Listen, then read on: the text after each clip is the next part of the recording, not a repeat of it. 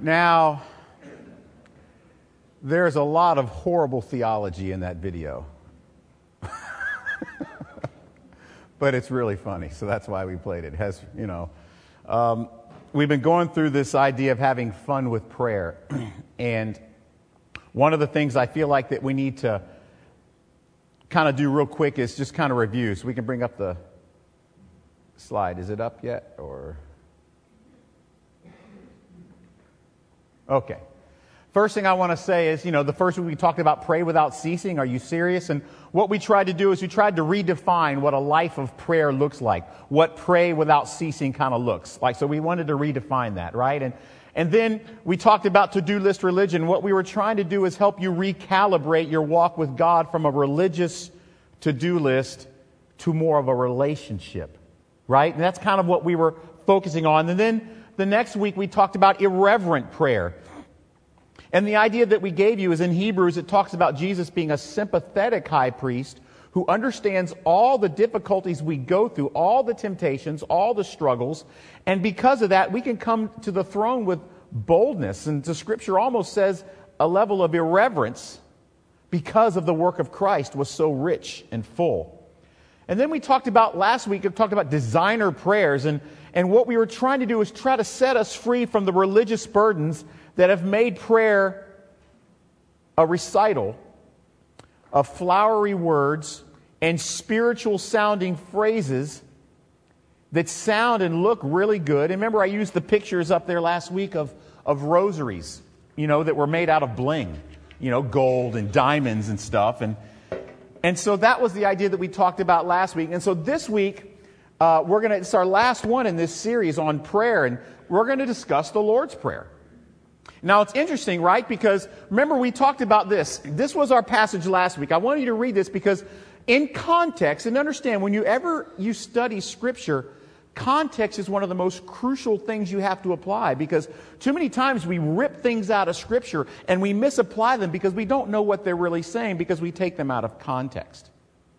Okay, so like, for example, and when you pray, you must not be like the hypocrites, for they love to stand and pray in the synagogues and the street corners that they may be seen by others. Truly I say to you, they have received their reward. But when you pray, go into your room, shut the door, pray to your Father who is in secret, and your Father who sees in secret will reward you. And when you pray, do not heap up empty phrases as the Gentiles do. And remember, we talked about some other translations correctly translate that vain babblings. For they think that they will be heard for their many words. Do not be like them, because your Father knows what you need before you ask Him. So that is the context of the Lord's Prayer. And so Jesus says, don't always pray like, you're trying to get everybody's attention. And like the Lord's Prayer, to be honest, I've been coaching sports forever.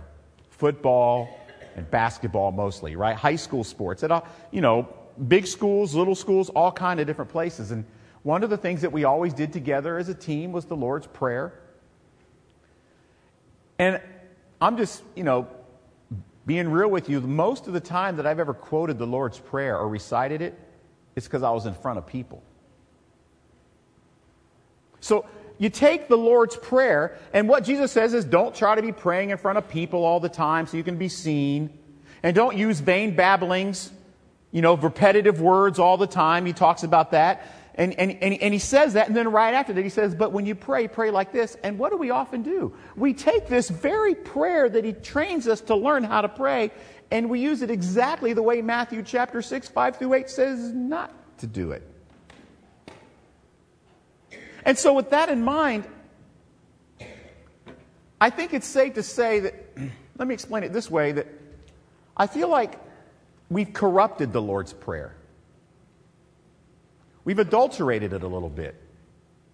And instead of it being an instruction of how to pray, we've turned it into some rote, mindless, poetic recital. When in reality, it was intended to be so much more than that. It was intended to be a lifestyle. I mean, look at the context of the verses before it.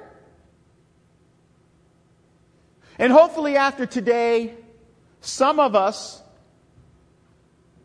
will change the way we utilize this teaching on prayer that Jesus gave us and transform it into, instead of just a poem that we recite, that it turns into a thought-transforming process that we meditate on every moment of the day, and all of a sudden, boom, we're praying without ceasing.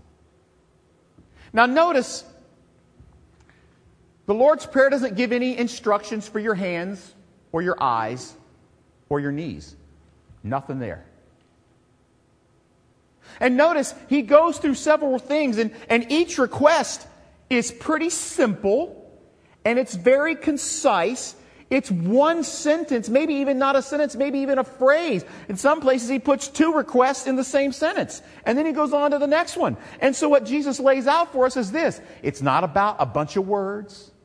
It's not about flowery speech. It's not about reciting the same thing over and over again. It's just having simple dialogue with God the Father. You notice that? The Lord's Prayer is not long. And so, what we're going to give you today, and we're going to have a gift to give out later, a laminated card that I'm going to give you that you can take with you that I think will be a real helpful tool. We're going to give you a recipe today for a life of prayer. We've tried to redefine what prayer is the last several weeks, and this week I'm going to send you home hopefully empowered and equipped to really, for the first time, maybe some of us, for the first time in our lives, to really engage in what is praying without ceasing. Wouldn't that be cool? How often do you pray? Like 23 hours and 52 minutes a day, y'all. It's awesome. Wouldn't it be great to say that? The only time I don't pray is when I'm eating a burger, and even then I want to pray, but the burger's, really good. All right. Pray a latte. It's a cute little picture, right? And that's really what our goal is it not? Isn't our goal to really get to the point where we pray all the time? I mean, wouldn't that be great if we could just figure out a way to pray all the time? Well, we're going to give you a recipe for a life of prayer, remembering, of course, that what we have done is we've redefined what prayer is. It's so much more than just those times when our heads are bowed, our eyes are closed, and our hands are folded. It's so much more than that.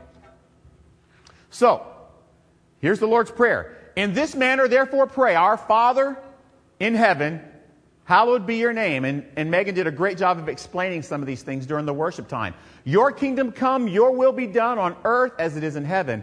Give us this day our daily bread. Forgive our sins, our debts, as we forgive those who trespass or are debtors or sin against us, different translations. Do not lead us into temptation, but deliver us from evil.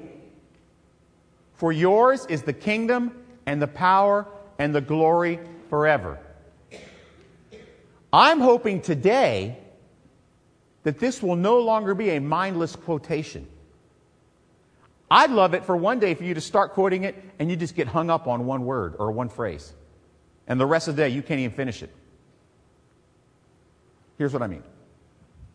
There are 6 concepts in the Lord's Prayer that I'm going to break out for you that I believe can transform the way you interact with Heavenly Dad on a daily basis. Number 1, realize who's your daddy. Our Father in heaven, great is your name. The very first concept that Jesus is trying to teach us so that we can have a life of prayer is this. Recognize who's your daddy. Our Father, who is in heaven. You're famous. You rock. My dad's awesome.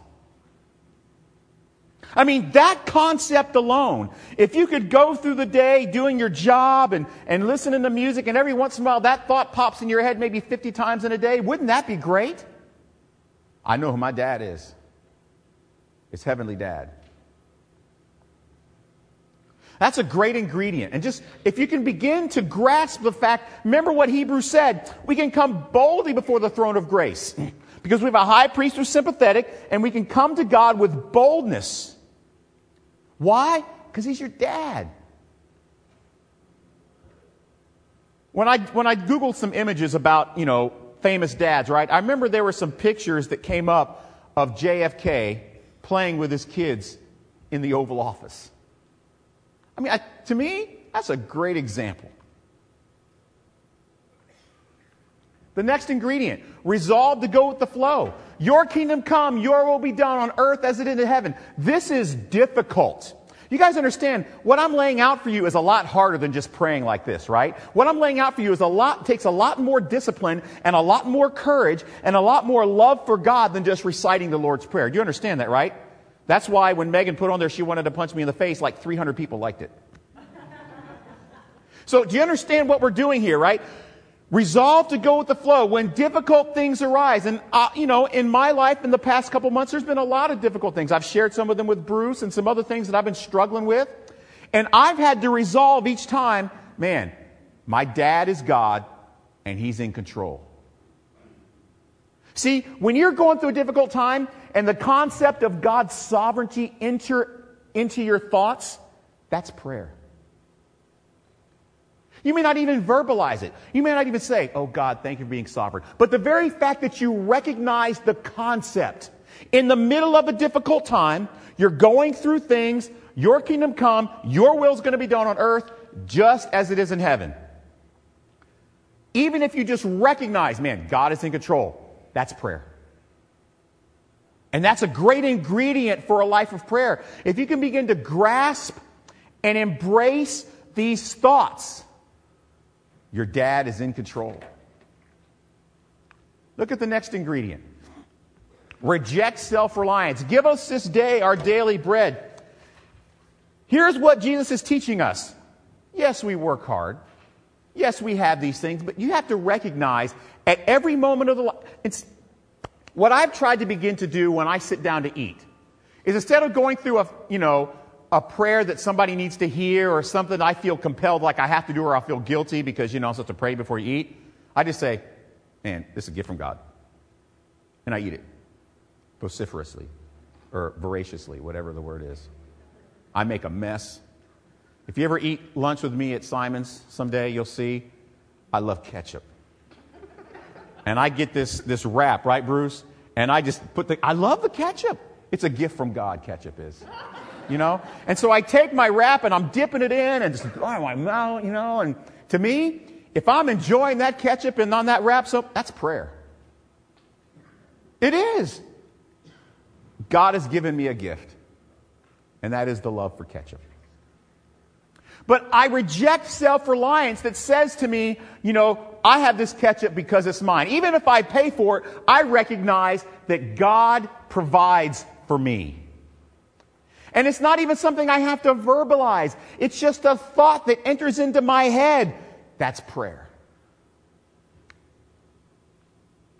Let's look at another ingredient. Request and provide forgiveness. Forgive us our debts as we forgive our debtors. Forgive us our sins as we forgive those who sin against us. Forgive us our trespasses as we forgive those who trespass against us. There's a few different ways that people say it. Here's the concept that Jesus is giving. Just like we learned in James. Don't set yourself up as judge. Set yourself up as one needing mercy. If you live constantly in the light of the fact that you need mercy, man, mercy, grace, forgiveness. You don't have to even say, God, give me mercy, grace, and forgiveness, because what does the Scripture say? He's there. The grace comes through Christ. And if the thought process enters your mind, that's a concept of a life of prayer. That's a recipe. Now, can it bear itself out in verbal prayers? Of course it can. But it doesn't have to. That's the point. And the idea enters your head. Like, for example, let's just say, hypothetically, I'm standing in the back of the church. And somebody walks in with an $8 cup of Starbucks. And I make a hand gesture.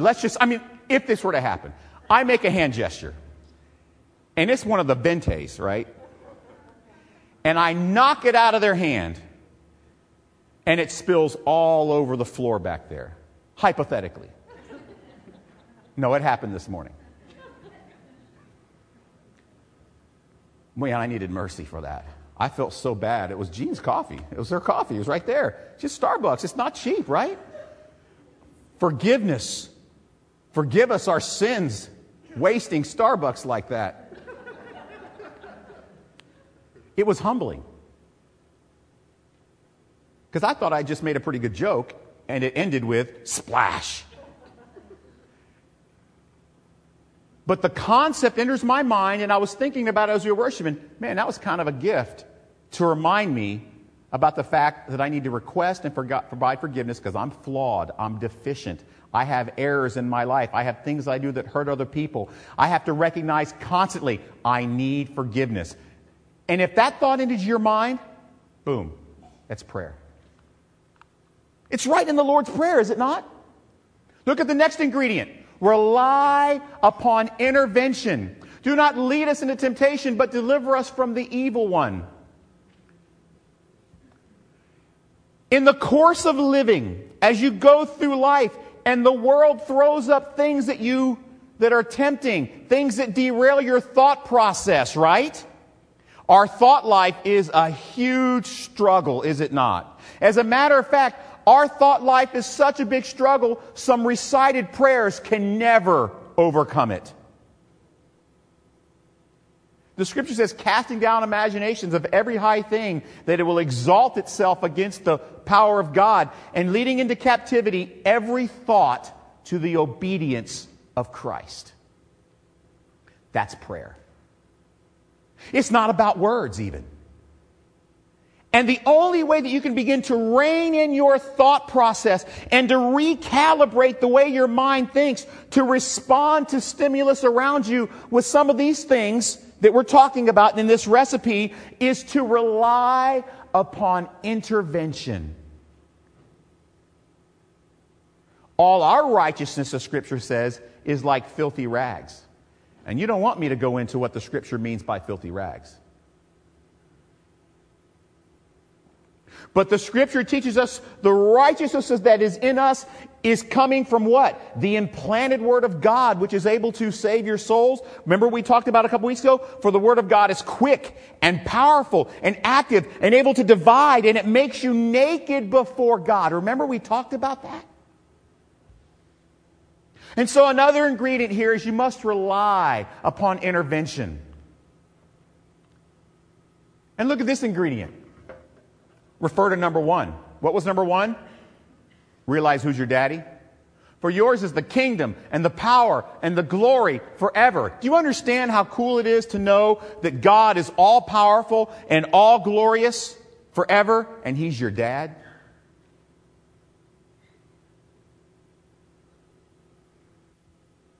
You ever been in a situation where you walked into a room and there were a lot of people and maybe the attention was on one or two people, and you had this special, unique relationship with them that they would seek you out in front of everyone? Remember how special that would feel?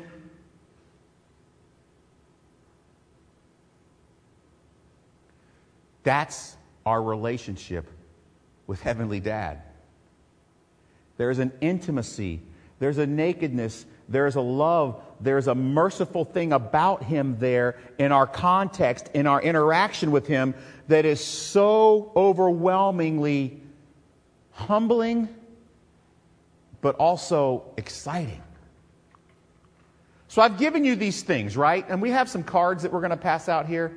Do we have them? Let's start passing them out now. Let me explain to you what I'm giving you here. I'm giving you some cards. They're laminated. It's a gift. We'll do some more things like this in the future, but this is called a garden prayer recipe.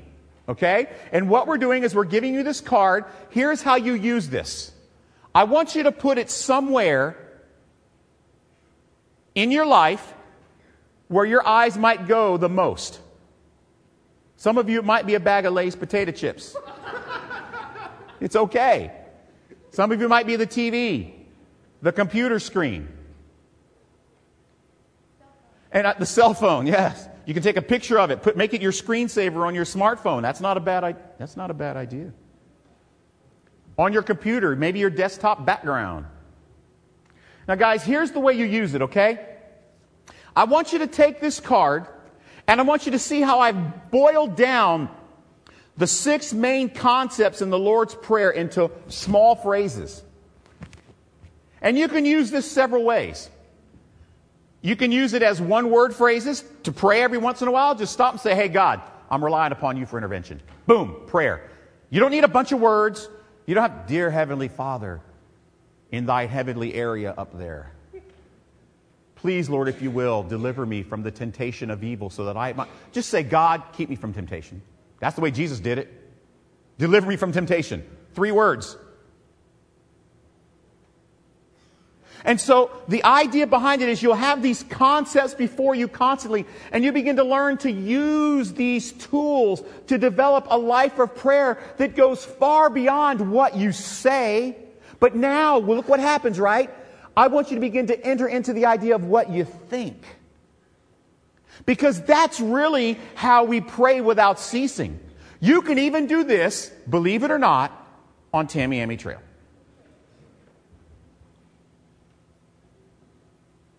Notice the simplicity and the brevity of the words. The elementary concepts that make this up. It's not flowery. It's not grandiose. It's not long-winded. It's not repetitive. And it doesn't include instructions for hands, eyes, and knees. The great part about these is, the reason you have to keep quoting the Lord's Prayer, you can if you want. There's nothing wrong with that. And that could certainly be a part of your prayer life. But what the Scripture teaches us is this. These are concepts. Jesus said, don't do it this way, don't do it that way, a bunch of words over and over again till people can see you. But when you pray, pray like this. See, these ingredients that I've given you, these 6 ingredients, they're all interchangeable. They're mixable. They all need to be present at some point in your life, but they don't have to be measured out in exactly the same portion. Let's say for the next week and a half, all you focused on was ingredient number 1. Wouldn't that be cool? Recognize who's your daddy? How could that change your life? Not only that, maybe instead of reciting it, how about this? If we meditated, or maybe even obsessed over it for a week. What begins to happen as you go through these ingredients, you'll find that your prayer life changes from rote spiritual verbal habits to conversations. Some of them are short, some of them are long, some of them don't even contain words. And you live this life of prayer because you take these ingredients and interchangeably within your life, something happens. There's a stimulus in your life that causes your mind to go through one of these ingredients. Oh man, I need intervention. Boom, that's prayer. Just recognizing that you need the intervention is prayer. Man, I'm feeling alone, but God's my dad. Boom, prayer. Man, I need forgiveness. Boom, that person did something to me. I'm going to forgive them. Boom, prayer. And what begins to happen is this life of prayer takes on a life of its own. And it begins to permeate every corner of your mind and your thoughts. And all of a sudden, you'll find yourself verbalizing it naturally, just like when you have a conversation with a friend.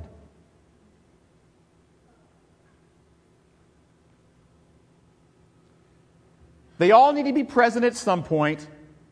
They don't have to be measured out in exactly the same portions every day. But they do need to become a habit, a natural response to the things that go on around us as we practice living in the realization of the presence of God. And that's really the key, is it not? God, make us more aware of your presence. And as we learn to be more aware of God's presence, what begins to take place is we begin to analyze our life and categorize it into these concepts. That's what the tool is for. I want to teach you to categorize your life experiences into these 6 ingredients. That's harder than just saying some words, is it not? But that's what pray without ceasing means. And what I think will happen is you'll begin to have more fun with prayer as it becomes a more natural part of your response to God's presence. The last thing I'll share. A life of prayer is a mindset, not a bunch of words with your eyes closed. That's what a life of prayer is. It's a mindset, not a bunch of words heaped up, repeated over and over again with your eyes closed.